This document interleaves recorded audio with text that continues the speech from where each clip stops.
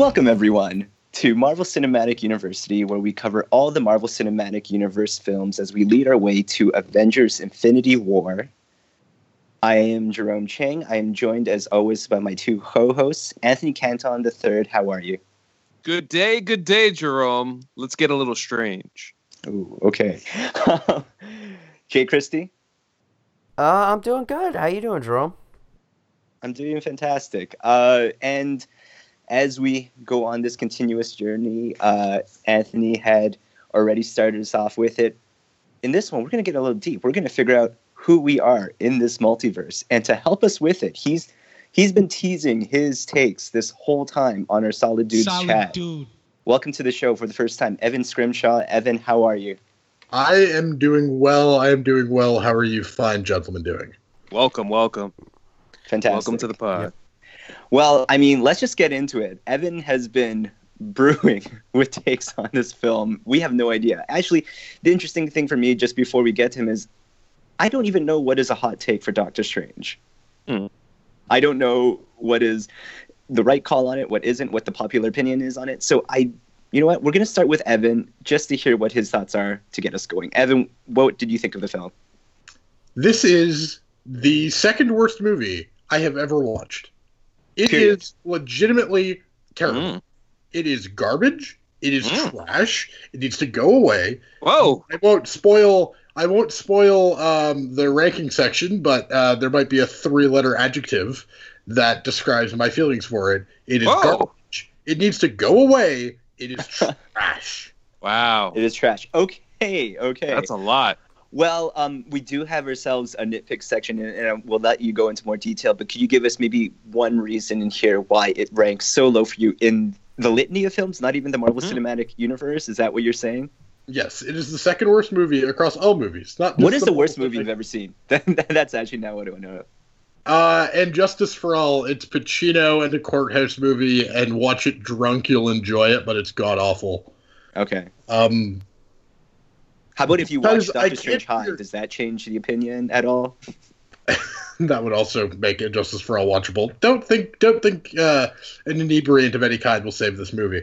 My main problem with this movie is I can't figure out what the point of this movie is. Is it supposed to be a parody of like overly serious comic movies, or does it think it's a serious comic movie? Because if either way, it fails. And we'll get into the nitpicks later, but I hate this movie so much. I like this. Okay, well, moving on from there, Anthony, what were your thoughts on the film? I imagine not as strong. Yeah, definitely not as strong as Evan per se. No, it's not in the pantheon of the greatest Marvel Cinematic Universe movies. I thought it was solid, though, and I think there's some important stuff to take out of it. Whether you want to take out the whole journey of enlightenment, per se. I actually took some stuff out of that for actually me personally, which I found interesting on the second rewatch. But also, the introduction to the multiverse is important because I think that's going to play a part as we go beyond Avengers Infinity War and Avengers 4. There's going to be more of that. Those storylines coming into play. As we know in the comics, there's the Ultimate Universe. So that should be really interesting to see how that continues to be introduced. Also, I thought this film was solid. I don't think it was great. I don't think it was bad. I just think it was all right. And there were some good things that you could have taken out of it. I thought, again, the casting with Benedict Cumberbatch as Doctor Strange, I thought was perfect. I thought Tilda Swinton, which we'll get into a little bit later as the Ancient One, I thought that was a really good casting as well. I thought she was really good as well. And there's also some interesting stuff towards the end of the film. And, of course, the post-credits scene, which was really cool. So, overall, it was all right, but it wasn't as trash as Evan would say. But, of course, he's entitled to his opinion. Jake? My first reaction to Evan's reaction is I have seen way more dog movies than you have, then, if that's the case. Because... Well, I mean, one, I like this movie. Like, it's fine. Like, I don't love it. I enjoyed it the second time I watched it. But, wow, I've seen some really garbage movies that are 10 times worse. At least this movie's coherent. Go watch Sucker Punch and tell me that this is a bad comic book movie. But anyway, the Miami Vice remake. The Miami Vice remake makes no sense whatsoever. But anyway, that I think this movie honestly is it when it's not like I think it's really uneven at the start.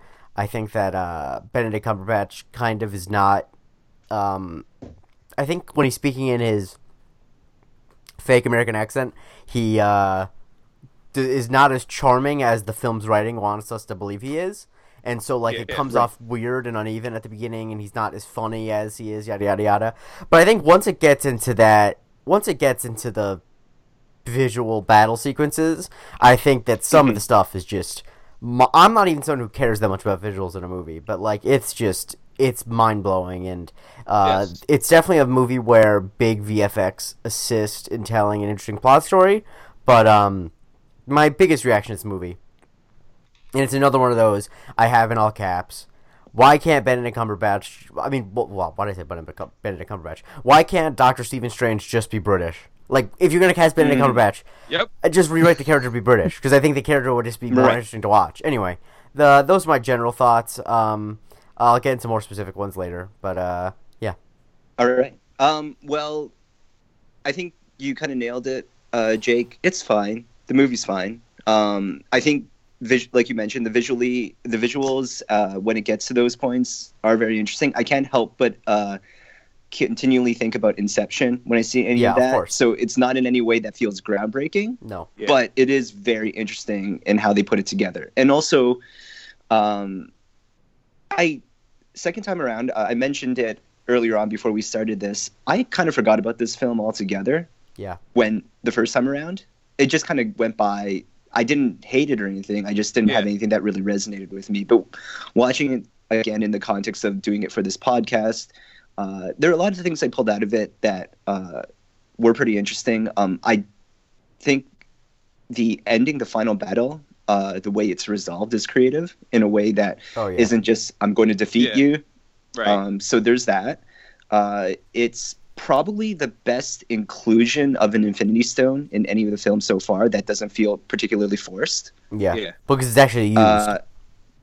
It's actually used. We complained about it in Thor Dark World, how we cannot even figure out what the strength of that power of the Infinity Stone is. In this one, you can see how it's used. It gives hope to the idea that it can be manipulated by someone of Earth. So there is that element to it. I think the character of Mordo is interesting in that you don't really, you can talk about the story arc maybe for Stephen Strange, but Mordo's I think is the most interesting because you see a truly just person, strong in his principles, get twisted and become a villain by the end, which is something you don't really see throughout most of these films, having a secondary character kind of change and have an arc like that throughout the film. So that I thought was pretty interesting too. In a world where it includes multiverses, the hardest reality to accept is Stephen Strange's accent is natural. There's no way. It's too distracting at the beginning. I have to say, I completely agree about the top being really uneven.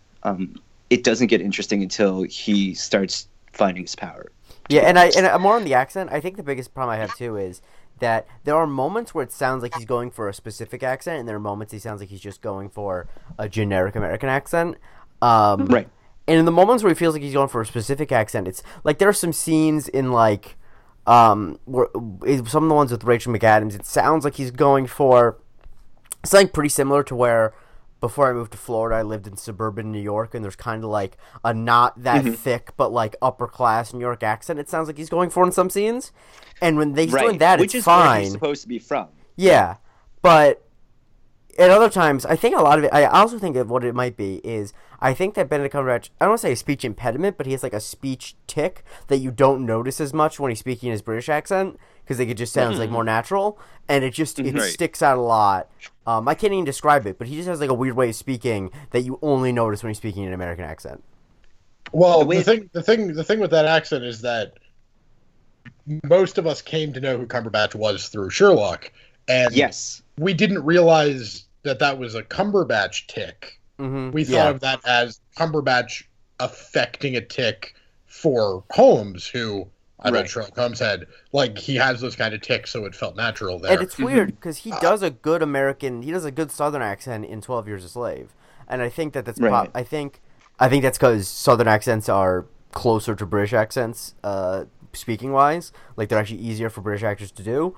But yeah, like I don't know what happened with the. I wonder if he was even considered to make Doctor Strange British because I don't really know why it would be a problem because we already have plenty of American superheroes in the Avengers. Yeah. I guess the hard reality about it is just that he's supposed to be from New York. Yeah. And you'd have to, Right. like, because even talk about the three sanctums are London, Hong Kong, and New York. And if it was a British actor who Yeah, you're right. was defending the New York sanctum, it would have been odd. That's true. So, No. Oh, no, Jerome. you could have Like, gone around that because plenty of British people moved to New York. Like, New York, but it's why not wouldn't you're he doing this in defend the Kansas. London sanctum is more my point. No, Jerome. I get that, but Yeah. What's up? Jerome, just some quick bookkeeping. So we see the time stone in this movie. We have Mhm. 5 of the 6 Infinity Stones present and accounted for at this point. The Time Stone, the Mind Stone, the Space Stone, the Power Stone, and the Reality Stone. And the greatest question of all, hashtag where is the Soul Stone? One can only wonder. Yes, thank you for that. I was going to ask you to give us our bookkeeping, Pete. So definitely thank you for coming in to do that. Of course. All right. Well, I don't know. Just on the momentum to let Evan continue on with this, let's just go straight into our nitpicks for it. So before I'll have to ask Evan to wait just a bit longer. I'm going to start with Anthony on this one. Well, so one of the there's some factual errors, especially from from a surgical standpoint and doctor standpoint. Christine, what you call it? She's wearing nail polish while she's doing this work, and it's not allowed for medical staff to wear nail polish or fake nails. The nails should be cut short and completely natural. This is to check for any contaminants. Factual errors. After going through his cleanup routine, Strange attaches his own mask. A surgeon would never risk doing that before such a serious operation. In fact, the surgeon would put on his or her mask, then scrub, then have the OR team gown and glove him/her. In addition, while he is removing the bullet from the patient's brain, he and Dr. Christine Palmer are shown intermittently with scrub masks and without scrub masks. So Also, what the I hell think is that- going on there? There was a great video that Wired did of like a surgeon watching an actual ER surgeon watching movie surgeries and like correcting them, and a thing that she points out, which I never really noticed before, is like in movies with surgeries, where like with someone gets shot, they always once they remove the bullet, it's like, all right, whew, finally, and she's like, that's like the begin, like. Yeah, you remove the bullet, but like that's Right. like when the surgery begins. You have to fix what the bullet hit. Like you can't just like, oh, thank God we got the bullet out. Whew, he's fine. The body will fix itself. But yeah, in this one it was particularly silly because like he was about to die. They removed this tiny bullet, and it's like, well, crisis averted. But yeah, as far as mistakes, those are like the main ones.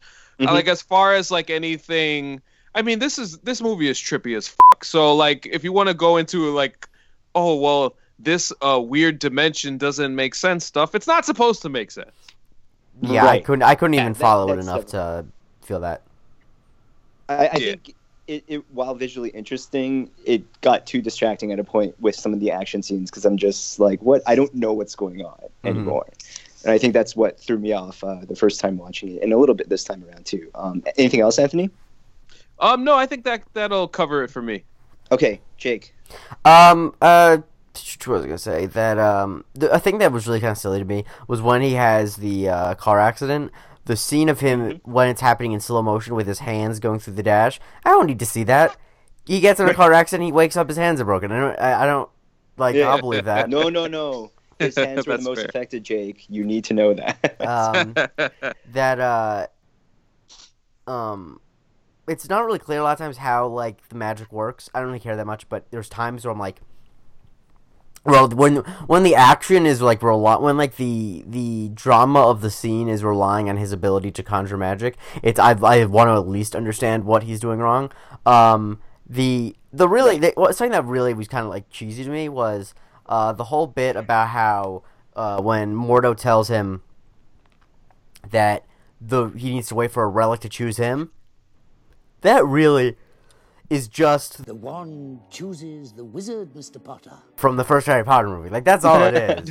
Like, Yep. Thank you, Jake. You just took one of mine. Okay, thank you. And my last two is, when you're in the astral plane, why are you wearing the clothes you're wearing? Like, I'm not saying I want to see everyone naked, but, like, I don't quite understand how your soul is wearing clothes. And in a place where, like, obviously, like, they lampshaded a lot by, like, having Wi-Fi and, like, not being, like, super ancient. But in, like, a thing with, like, ancient magic, when did the term sling ring come about? Is that something that's existed since the Celtic ancient one came to Camertage? Like, I'm really, like, I didn't notice it until, Caecilius says it, like, in Mads Mikkelsen's accent. I'm like, oh, sling ring's a silly word.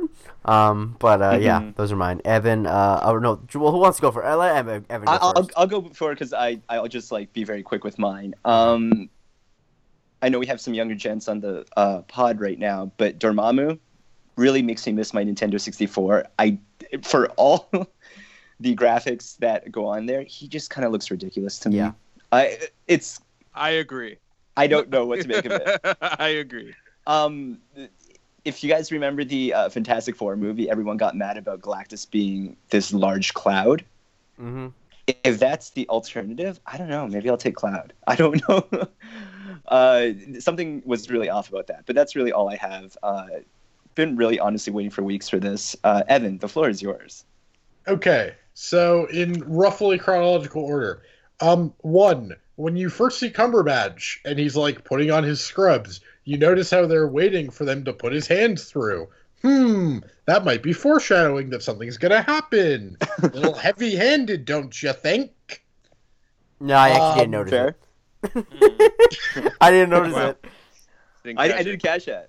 Although heavy-handed, I picked up just now. No, that was hilarious to me when I watched it the second time. The scene where he just started unrelentingly shitting on the ER doctor who screwed up with the guy with the bullet in his head was like, dude, like, we get it, but you could do that, but you choose not to.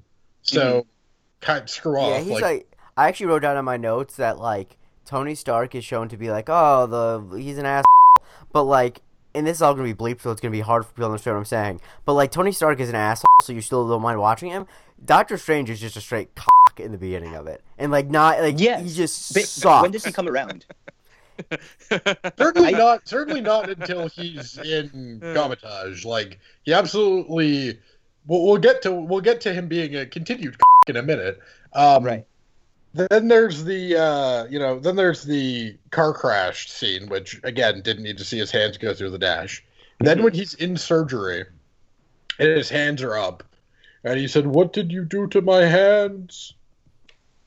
And then she's just like, "I did the best I could." They did the best you could. He's just like, "I could have done better." And I'm like, "No, you couldn't have. No. Because you were dying."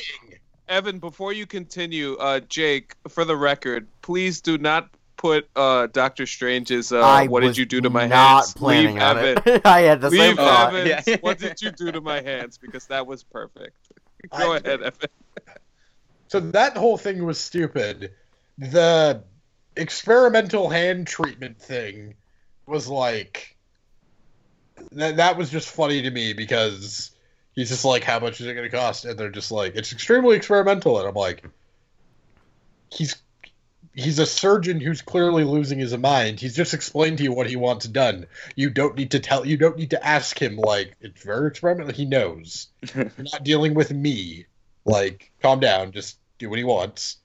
Probably won't work, but just do it anyways. He's willing to pay and willing to waive away his liability.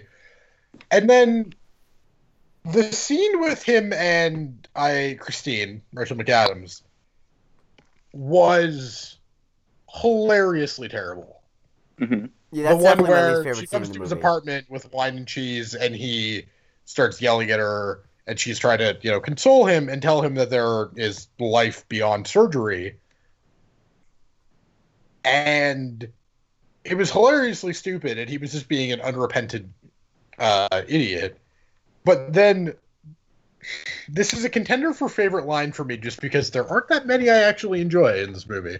Although there's a couple others in the we'll get when we get there. We'll get there. But when she said, "This is the part where you apologize," I was just like, "Oh, are you trying to do like a self-referential thing? Are you trying to be in on the joke, or are you not?" Because I actually took that to be saying that to you. You fucking apologize, buddy. I took that to actually be like a bit of like shedding insight on the relationship prior, that like she's used to like him treating her like shit, and it's like, but he seems like the type of guy who treats the people around him like shit and then spends money on a nice bottle of wine, apologizes, that type of guy. So I actually didn't really, I thought that's how I took it to be, like, we've been through this before, this is where you apologize, Steven. But maybe I'm reading it. I honestly might be reading into it too much. That's entirely possible. I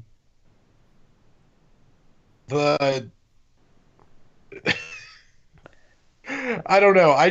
There was a lot, like, the whole beginning before he gets to Comitage was just absolutely god awful in my opinion, and I agree with that. I was not a fan of that section. The scene at the basketball court was hilarious, because why did Doctor Strange need to have denied the patient before? Like, why did we need that, guys? Like, we need to further strengthen the fact that he's a dick. We really didn't need to further the point. I thought the reason they did that, and I'm not saying I needed it, but I thought the reason they did that was to be like, to emphasize, like, for Doctor Strange to realize that he has limits. Like, someone that he thought was inoperable is walking. I don't know. Once again, that was pretty heavy-handed. And also it's, again, Evan had mentioned, like, what's the point of certain things? I could see it as that. I could also see it as, like, is this supposed to add on to the karma that goes against him? Like, which way are you going with this particular moment? And I didn't necessarily pull this exact reason. But yeah, I felt like it was heavy-handed as well. Evan? I feel like Evan has a long list. I like getting the synopsis of Doctor Strange through Evan's complaints. So then he gets beaten up. For reasons that really just, I guess, is just to, like, cause a ruckus so that he could be found. But then he's bitching about his watch being broken, because that's your priority here, buddy. You might. Well, it's the gift from Christine, right? Like, I guess that's. Oh, wasn't that? Yeah, it's a memento. So I think that's why it means so much to him. So I think that's. Oh, okay, but fair enough. You were just screaming at her, and you just said you wanted her out of her life, and now a watch is the most important thing for you. Like, okay, consistency, buddy. Like, I mean, I feel like he's consistently inconsistent. I actually followed that. That seems like that seems like the behavior of a lot of emotionally abusive boyfriends, actually. Okay, fair enough. I fortunately have never known an emotionally abusive boyfriend, neither being one nor knowing one, so I can't actually say I have any experience with that. Thank God. I don't know. I found the, like, first bit in Comitage, like, pretty fine, I guess. Like, I think the movie picks up once you get to Comitage. And then there's the Everest scene, which is like, I don't know, it's fine, I guess. Mm-hmm. I felt like I can't tell if I like the fact that they waited as long for him to come back as they did, because that scene takes so long when the two of them are just waiting silently. When the Ancient One and Mordo.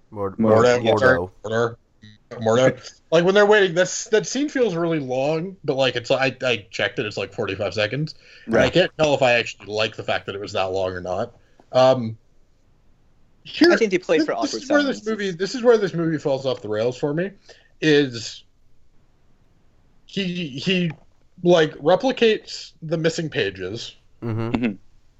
Mordo and Wong start screaming at him. Mm-hmm. You don't do that and you don't mess with the time continuum. But neither of them, actually talk to him about what he just read, which might be important information, don't you think?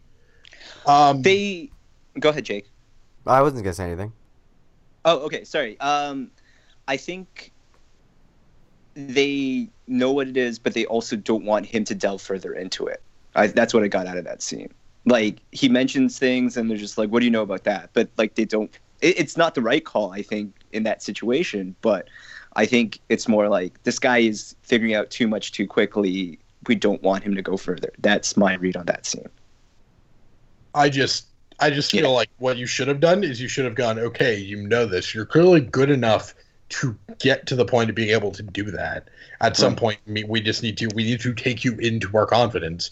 And also, like, 10 minutes later, they're offering him control of the New York Sanctum. So, like, okay then, so you don't want him to know very much, and now you're offering him New York. Well, I don't think they want. I agree with that, but I also think in a lot of regards with the missing pages, I also think they don't want to know what it is because those are banned rituals. Like, I think that, especially Mordo in particular, the way that Mordo responds to learning the Ancient One is sapping power, like, because the ritual that they're describing involves, I believe, like, conjuring the Dark Realm. And I think that part of them is they don't even want to address it. I don't know. I think you're right in that at the moment, since that's not explained, it's like, what the hell, why don't they, like, listen to him or whatever? But I think that the reason why Mordo in particular is so appalled is because it's like, it's like, if you were like a Catholic priest and you saw someone like conjuring stuff with Satanism, you wouldn't be like, wait, let me learn some stuff from this. No, you just don't touch Satanism. Like, I think that that's the way that he's responding. Yeah, and I think, well, so if we're going on the chronology of the movie, they're fresh off Caecilius, who was a person who displayed the same amount of talent that Doctor Strange seems to display, and it's like, we don't know if we want to trust someone that powerful. Now, it makes more sense to make them an ally if you can, but I think they're a little twisted on, like, how do we handle this? We don't know, because we just, like, created our greatest adversary through this same situation. Okay, so then, like, 10 minutes later, they're offering him New York, and then Strange starts screaming at the Ancient One, and, you know, giving all that. And then Mordo starts yelling at him. They start arguing, and then 45 seconds later, they're teaming up to go start the fight scene. Right. That seems like there was a conversation that needed to be, like, had and finished before you just go, cool. Because Strange is like, I didn't sign up for this. I just want to heal myself and go back to New York. And then they're like, cool, we're fighting 45 seconds later. And I'm just like, what? How did he get from no to yes in 45 seconds? Like, please, like, I don't need everything, like, I don't need all of it to be exposition, but, like, guys, what's going on? He's literally just rejecting the entire idea of fighting and how this isn't his fight, and he just came here to heal, and then he's just, like, embracing the fight? Okay, then. You know, it seems so hard with all of these superhero movies to kind of identify when do we need to have those type of conversations, and when we don't need those conversations. It's so difficult because you could say what you just said, and a lot of people kind of have this Doctor Strange take. Shout out to Neats. She said kind of the same thing, that all of it felt a little rushed. You would have liked to seen more in the development of everything, but also at the same time, it's so hard because there's so much story that you can get to, but it would be a 3-hour movie if that's the case. And I don't think they were trying to. You could have cut 15 minutes from the front of that movie and put it in the middle. And that movie is significantly better. I get that argument is an argument. Like, I am anti 3-hour movies, but when you can very clearly cut some from something, right? Okay. Yeah, I think that's fair. That's fair. Okay, well, just in the interest of time, I'm going to give you one more to go through, Evan, so we can move on to the next parts. But do you have any other nitpicks that you want to get through, or like a more important one that you feel like? The fight scene was entertaining, but it was very visually distracting. Like, okay, it felt it felt very Cat with a laser pointer. Oh, that's interesting. Like your head's just on a swivel, basically trying to figure out how the buildings are moving and everything. I felt the same way too. Yeah. I get that. Which is not necessarily a complaint. It's just like it is just very swivel head-y.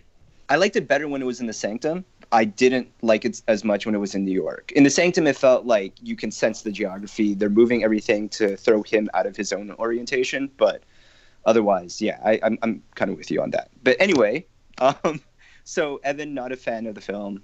I think we can surmise that.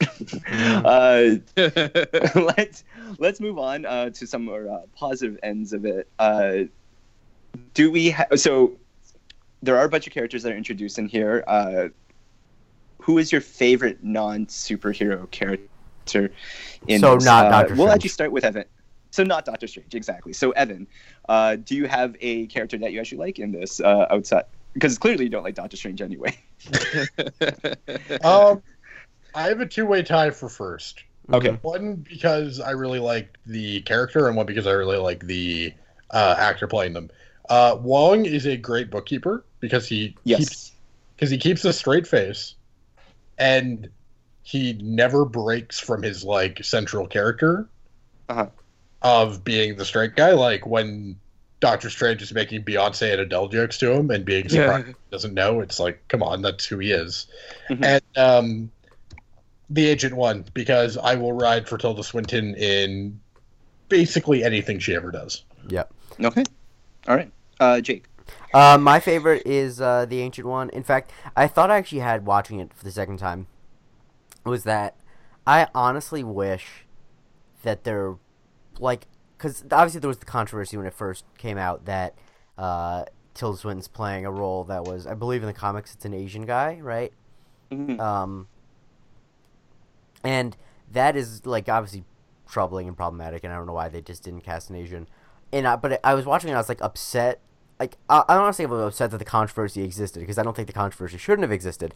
But I was kind of upset about it because I'm like, wow, because Tilda Swinton's really good in it. Like, a lot of times when you have, like, a role like that where it's kind of like, whitewash it, it's pretty terrible. But, like, Tilda Swinton is, like, really interesting and, like, kind of effortless as the Ancient One, like, because she's such an enigmatic actress. Like, I couldn't think of anyone.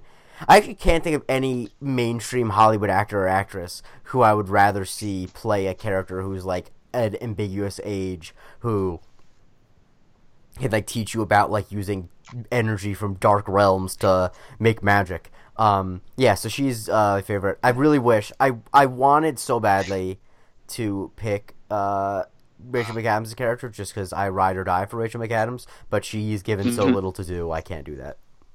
Yeah. To your point, I think, yes, controversy aside, Tilda Swinton is picked for this role because she can play the perfect character for this role. And I think it's exactly to your point. If you watch her play the character that she's supposed to play, like, it's done note perfect in every different way. But anyway, sorry, Anthony, go ahead. Yeah, I'm the same as Jake. Tilda Swinton as the Ancient One. Just the dignity of the role, a never shaken grace that you get the sense of the way that she plays it, everything. Never shaken grace. Yeah, yeah. It's just like throughout the film, and she has so many good lines in this film. I'll get to them in lines, but there is just so much that I took from the role and the way that she played it. And I really felt like she brought some legitimacy to the film. So I definitely respect what she was able to accomplish in this movie. Really dope character, and really my favorite character of the film, to be honest. All right. For me, it's Ancient One and also Wong. So really, you guys nailed both of them for me. Wong's really fun in the role. My favorite thing about Wong is that he's played by actor Benedict Wong. I know. Yeah, that is great. I think he's just really funny in it. I like how he doesn't react to any of Doctor Strange's quips and jokes, because honestly, that's how I reacted to it. I found anytime he was trying to be silly or funny, I'm not a fan of the Doctor Strange character in this. I will say, and when we get to it, I'll go further into it, I do like him once he gets to Thor Ragnarok, but in this film, not particularly crazy about him. So yeah, I think Wong's my favorite honorable mention for sure. Ancient One. Let's move on further. Speaking about non-superhero characters, Stan Lee does show up, as he does always. How intrusive was he? Let's start with you, Anthony. A little bit, but it was kind of funny in the context of all of this crazy shit happening in New York with the stuff happening in the other realm, and he's just the old dude on a bus reading the paper. That's fine with me. So I'll go with 3. All right, Evan.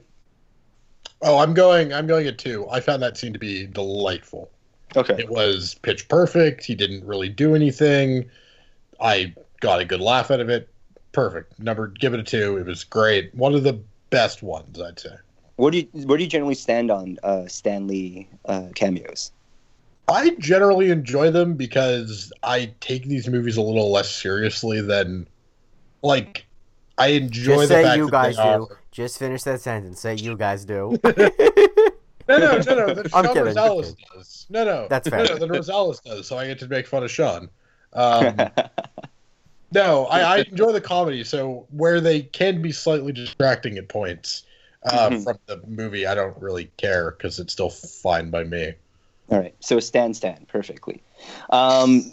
Jake, how do you feel? I think it's like probably like a 3, just because I don't mind the part, like the way it's in there. I just think that his like line delivery is bad as always, so that's why it's annoying. Right.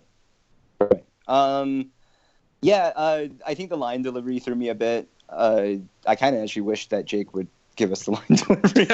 Oh wait, let me get it. I saved you for last. Just let me pull it up. You pull the quote. I'll talk a little bit about it. I think one thing I thought about, especially since we've had to go into how we feel about every Stan Lee cameo, is it shouldn't be about Stan. We should never really go into complaining about Stan being in it. It's about how they use Stan Lee. Right. So anyone who does have issue with us complaining about a Stan Lee cameo, it's really more our complaint in how they use him, whether it's effective or not. And I notice sometimes just either the writing that they choose is awful or the placement is. But listen to all of our podcasts, even the Incredible Hulk one. There are moments where we really do love how he's being used. Shouts to Tony Stank. By the way, the guy's Go for line it. is, "This is wait, that is hilarious." Perfect. Absolutely perfect. Jake, I demand that you keep your reading of that line in. Oh, it's happening. You haven't listened to the last few pods. That's the bit now.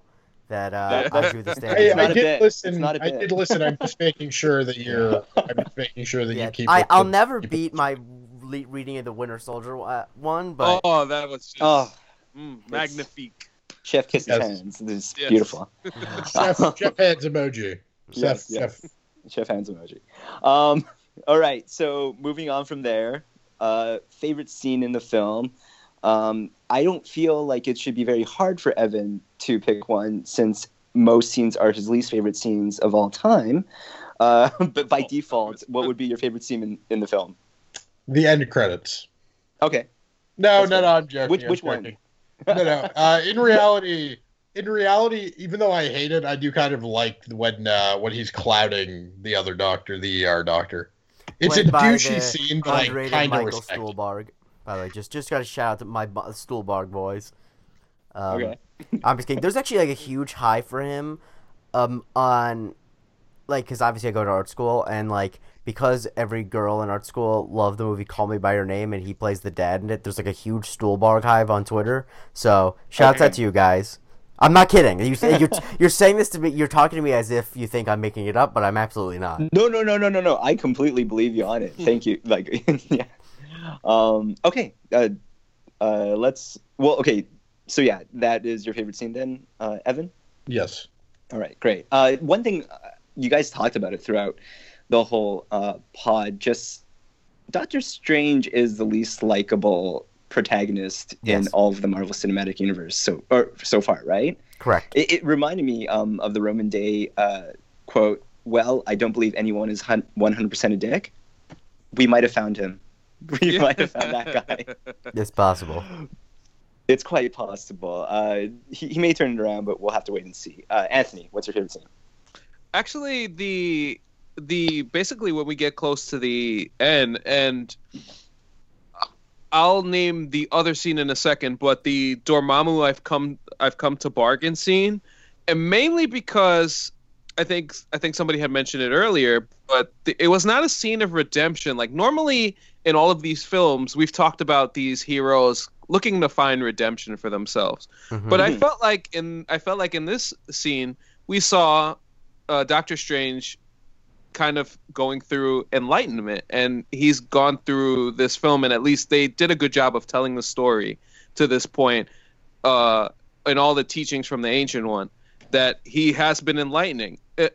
So the idea that he goes into this battle knowing that he's going to go through pain and continues to go through it repeatedly, but uses cunning to win the battle, I think was the best scene in the movie from just a standpoint of storytelling and the idea that you don't have to win in a conventional way. You have to, there are different ways to skin a cat, and no, we're not skinning cats on this show. But just an honorable mention scene, I marked out heavy when Thor shows up in New York, and it made me think like, okay, we're getting closer and closer to Infinity War with this. So like what you call it, I thought that was dope too. That was cool. I'm gonna follow up just because I also like the Dormammu scene. One thing I have to say, in all the talk about Doctor Strange being kind of an unrelenting dick, I gotta say that probably worked to his favor in this final scene, because how obnoxious he is probably his greatest strength in getting him out of the situation. Because if he was delightful to be around, maybe Dormammu hangs out with him for the rest of to the end of days. Maybe they just do that. But he's just so annoying. I would love to kill him multiple times. So it works out for him. I enjoyed the Sanctum scene, the fight scene there. I thought that was, like I already said it, but it's the best use of all these graphics and visuals and how everything moves around.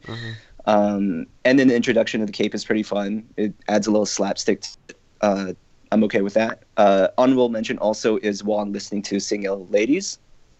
I didn't really care for like the book stealing. I would have just sat there for Wong listening to the song for about a minute or so, just alone. No context whatsoever. I would have taken that. Jake? I just want to talk quickly about the Dormammu scene. It's not my favorite scene, but I actually think that might be like the most, because we talk a lot about how a lot of the fight scenes, the climactic scenes, are not satisfying or good in Marvel movies. Because I think the problem is either they're too quick, Iron Man 2, or in some of them, I think it just feels like a slog where just people beating each other up for like way too long, and it's just like, oh, I'm so exhausted of just seeing people fight. You know what I mean? And I think that this might be like the most satisfying way that an enemy is defeated up to this point, just because it's such a clever device, and it's just like super entertaining. I love the moment of when Dormammu's trying to like make it stop, and then he changes the way he says it and says, "No, I've come to bargain." Like that's such. I think that's like a really. I remember I just like had a big grin on my face when I first saw that. But actually, my favorite scene is, you guys trashed it. I don't know. I like the second fight scene in New York with all like the crazy geography, and because I feel like what it reminds me of, it's like, I feel like there's a version of that scene in which all of it's in like a spirit realm, and all of the things they walk on are artificial. But the way it feels like, it feels like they're actually like building their own reality using bits and pieces of New York, which is like really cool to me. And I don't know, man. I think that it obviously gets pretty crazy towards the end, but at least towards the beginning, when it is like doing Inception light, it's Yeah. And what it basically does is, at least in that part, because I was a big fan of Inception when it came out, I was like the perfect age.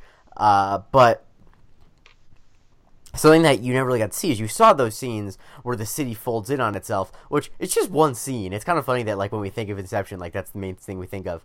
Also, how could you not think of Inception with the scene in the sanctum with the hallway? There's a lot of Inception stuff going on. Yeah. But a thing that like when I first saw Inception, I'm like, they don't really interact with the city that folds in on itself. So like it's kind of like, what if instead of just like showing Ellen Page's character all that stuff, Leo was like, Ellen Page, let's go run on this city that's folding in on itself, and that's what you get in the fight scene in New York. I don't know. I think the visuals in that scene are like they get really convoluted and crazy, but it's for a lot of it, it's really really fun. I think once the Ancient One intervenes, it starts kind of shaping together, and what you were describing about how they start using the area, like I do really enjoy that part. I have to agree with you there, because once Ancient One starts creating this like platform for all of them to stand on, that looks really cool. It feels like that does. It feels like what it gets to, and this is a metaphor I actually thought of while I was watching it, and I don't think it fully makes sense, but I'm just gonna say because I thought of it when I was watching it, that it's like whenever you hear like a beat in a rap song that is entirely made of samples, but has been manipulated so much that you can't recognize any of the samples individually. That's what it becomes. It starts off as like a mashup, and then eventually becomes so crazy. But then if you were to strip it down, it's like, oh, the drums are from that song, the guitars from that song, like it becomes a basically fully artificial world, but you can see bits and pieces of like that's a sign in front of the Holland Tunnel, that's yada yada yada. So I don't know, it's cool. And notice I didn't use the words as someone who lives in New York. You're welcome. Also appreciate as someone who attends NYU. That's also one of my favorites. Classic. Well, okay. Classic. All right, so I think, did we cover all our topics here? No, we didn't. No, we got to go to favorite line. Favorite line. I apologize. Yes, moving on from favorite scene, let's go to favorite line. We're going to start with Anthony since he called me out on it. Anthony, go for it. It's all good, man. Man, there's a lot of good stuff here. So I'll go with my honorable mentions first. Caecilius and Doctor Strange's first meeting is pretty my fun. favorite line. So it is. So you know what? Can I just do it right now? Just because I. Yeah, go ahead. Go. Jump in. Caecilius says. How long have you been at Kamatage, Mr. Doctor? Mr. Doctor? It's strange. Maybe. Who am I to judge? Like, I liked Mads Mikkelsen's line reading of that a lot. And it's because of him for sure. Yeah, I also, especially because it's such an earnest, like you expect as a bad guy to like him make fun of it. He's like, no, I mean, yeah, I guess Mr. Strange is a weird name, but I guess Mr. Doctor is a weird name, but also I did go to middle and high school with a guy with the last name Doctor, so it wasn't, the weirdest thing in the world. Mr. Doctor.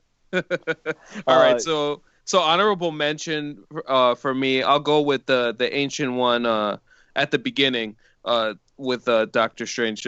Arrogance and fear still keep you from learning the simplest and most significant lesson of all. Which is? It's not about you. Oh, I love that. And I take that not just for him. You could take it for life, because a lot of life is about that, where we're so consumed with self, and that's where the whole enlightenment idea of the film kind of like grabbed me on the rewatch. So like it was, I just love that type of dialogue. It's just really interesting to me. So my actual favorite line is when the Ancient One is about to die, and Strange is about to take over. Doctor Strange says, "I'm not ready." No one ever is. We don't get to choose our time. Death is what gives life meaning. To know your days are numbered, your time is short. You'd think after all this time I'd be ready. But look at me, stretching one moment out into 1,000, just so that I can watch the snow.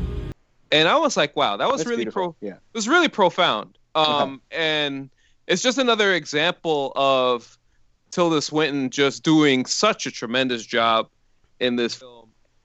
Since I'll throw another one in because this is just such I love the idea of introducing the multiverse. So when when the Ancient One does introduce Doctor Strange to the multiverse, she goes, What is real? What mysteries lie beyond the reach of your senses? At the root of existence, mind and matter meet. Thoughts shape reality. This universe is only one of an infinite number, worlds without end. Some benevolent and life-giving, others filled with malice and hunger.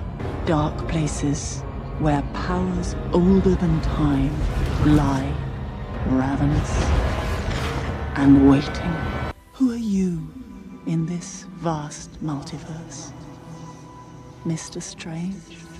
and again, she's just so good at delivering those lines. So those are mine. Yep. I would say, yeah, to your point, honestly, that whole scene when the Ancient One passes away, I think is an honorable mention for one of my favorite scenes in the film. It's the one moment where I think it redeems Doctor Strange as a character, because it gives us any hope that there's this greater version of him that lies ahead. And also, yeah, it's just an all-star moment for the Ancient One. Just everything she delivers in that. It validates everything that came before. It changes the philosophy of what's going on in the film. And in a way that I really enjoy, just because you think going into it up to that point, there's this very rigid, you can't mess with the laws of nature. But as the Ancient One, the one who is probably the wisest of them all, she already knows you have to bend some of the rules. And she reveals it and admits to it in a way that makes sense, that doesn't make her sound particularly evil, or evil at all, sorry. As for my lines, since he's my favorite non-superhero character, going with Wong, they're fighting and Doctor Strange goes, breaking the laws of nature, I know. And he turns, he's like, well, don't stop now. And, I like that moment. Outside of that too, and I think it's great because he's been deadpanning this whole time, setting up to the final moment where Doctor Strange saves the day. He just, I have it here. He laughs.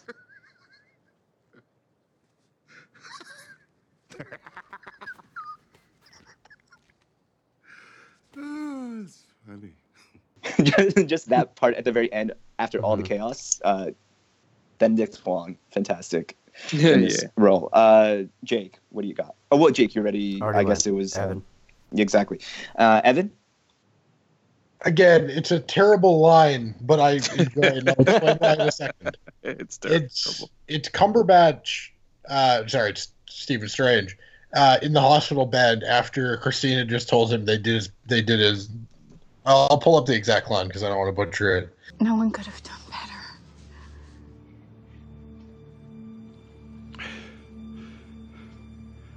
I could have done better.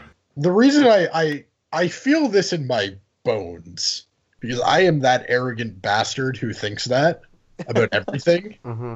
And it's just so ludicrous, given that, again, you almost died, but it is one of the moments that I actually felt were truly in character for Strange, because it's just like, he's an asshole. Yeah, he's the worst. I think he could do everything anyway. I think that what the movie could have done better is, a lot of times it's I think that it doesn't make clear until later that you're not supposed to side with him. So a lot of the stuff at the beginning that feels ridiculous, I feel like if they played that scene with the audience in, like, from the perspective of Dr. Palmer, it would have been much better, because you would have been like, you're being ridiculous. But instead, they portray it like you're supposed to agree with Doctor Strange that, oh, he could have done it better. They ruined him. You know what I mean? And, like, it's that's why I feel silly. But if it's, like, played from, like, the concerned ex-girlfriend who's, like, this poor guy, his career's ruined, and he's so arrogant he can't give up on it, like, that would be much better. Anyway. Right. There's also, I feel like there might be a version of this movie where he does not need to be an egotistical asshole for all of this to still work. Yeah. Like, he could still go through a tragic accident. He could still go through this moment of giving up on himself, but finding a greater purpose. Like, there is that version of the story, and it may take away a lot of the problems we have, at least with the character. Yeah. Well, it makes me. Well, the thing is, it makes me wonder if maybe they're purposefully going for that with potentially what could happen after Avengers 4. Because I think the idea is that Doctor Strange, who's a huge part of not only the Avengers but the Illuminati in the comic book, which is like is a major faction. So the idea is to maybe establish him as a different type of character as opposed to the more lighthearted Spider-Man or the more strong, positive leader like T'Challa. So like maybe them establishing him as a different type of character. Maybe they went for that, and we'll have to see. Like in Infinity War, how is he going to continue kind of that development of his character? And then of course we'll talk about him in Thor when we get to that. But in his brief cameo, but at least there was a little bit more of a it was a little lighter. He wasn't as much of a dick in his shorts. Right. You know what? Since you already kind of started into it, let's just go into what are our final thoughts on the film. Anthony, do you have anything further to elaborate on top of what you just went through? Yeah, I think overall, I understand, and I actually really kind of respect Evan's point. He made some really valid points because you can actually really deconstruct this movie and be like, this could be bad. I just didn't think it was that. Basically, because I was able to actually take stuff out of it that you can actually apply to real life in a sense, and I find that amazing in a movie about different dimensions and realities and stuff. But overall, it was a solid film, and you can get into the idea of maybe rushing the story a little bit, but it's so hard. Like I alluded to earlier, to kind they have of so much to cover in the universe. Yeah, too. man. Because again, I'll go back to, and I know I've mentioned this a bunch of times, but I don't mind mentioning it a bunch of times. That big old red Marvel book that I used to read, that also had the Doctor Strange introduction as well. So I had an idea of kind of what his introduction was and the build to what he was going to be, and a lot of it is similar. He was an ass. Yeah. And he needed to find some type of enlightenment. And it's interesting that I don't come away from this movie thinking of Doctor Strange as a hero more than just someone who's almost like a gatekeeper and kind of like somebody who's just there to preserve balance as opposed to good and evil. So I think that was like my overall take. He doesn't need to necessarily be a hero.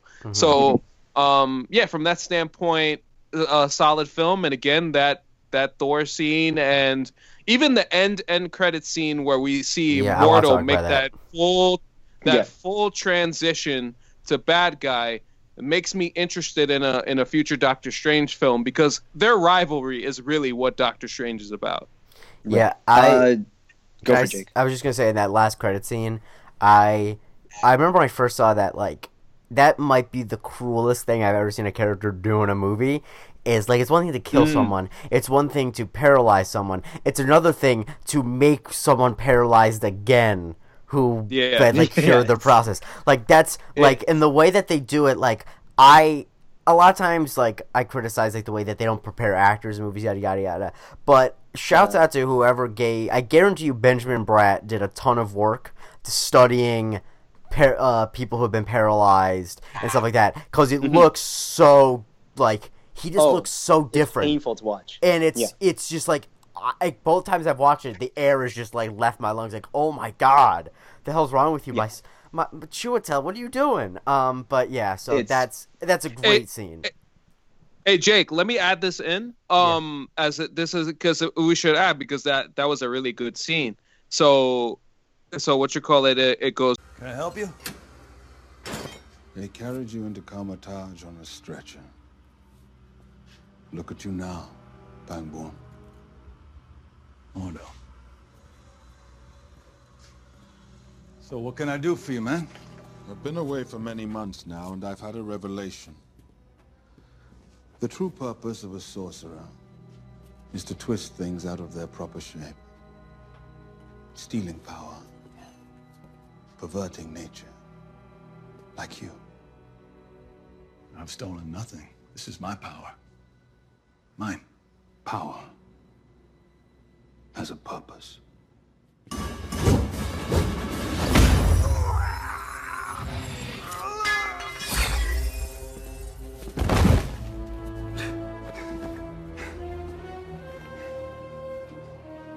Why are you doing this?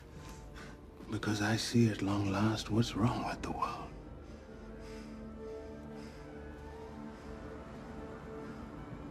Too many sorcerers. That was crazy. like that. It's very dope. It's crazy. And to Jake's point, I mean, we are covering superhero films. So often in superhero film, you will see that hero lose their power. Mm-hmm. And it always just kind of comes in a way where it's like they go from being superhuman to just human. They just like try to do what they could do before, but they really just go about their life living, if anything, just a normal life. In this, he is taking everything away from him. And it's so cruel. And like you said, I love that you point that out. The way it's acted out, it's terribly hard to watch him go through that. But anyway, Evan, any final thoughts on the film?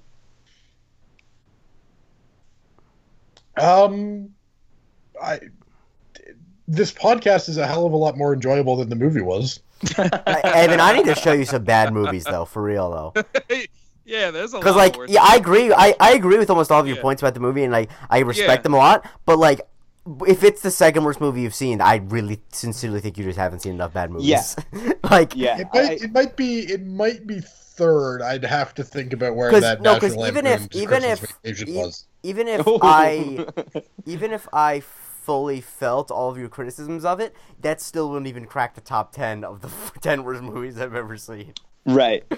I've seen so many bad movies, though. God, don't ever watch Cocktail, I guess, guys. okay, so final thought for me, just one small shout-out. I actually really enjoyed the score in this film. Mm-hmm. I like the use of the harpsichord through it. Also, because it always harkened back a little bit to some of the Sherlock score, too. So just always, anytime that I feel like there's that connection, because that's really what appealed to me, like, the fact that Sherlock was starring in a Marvel film. Also, shout out to Everett Ross. Yeah, it's...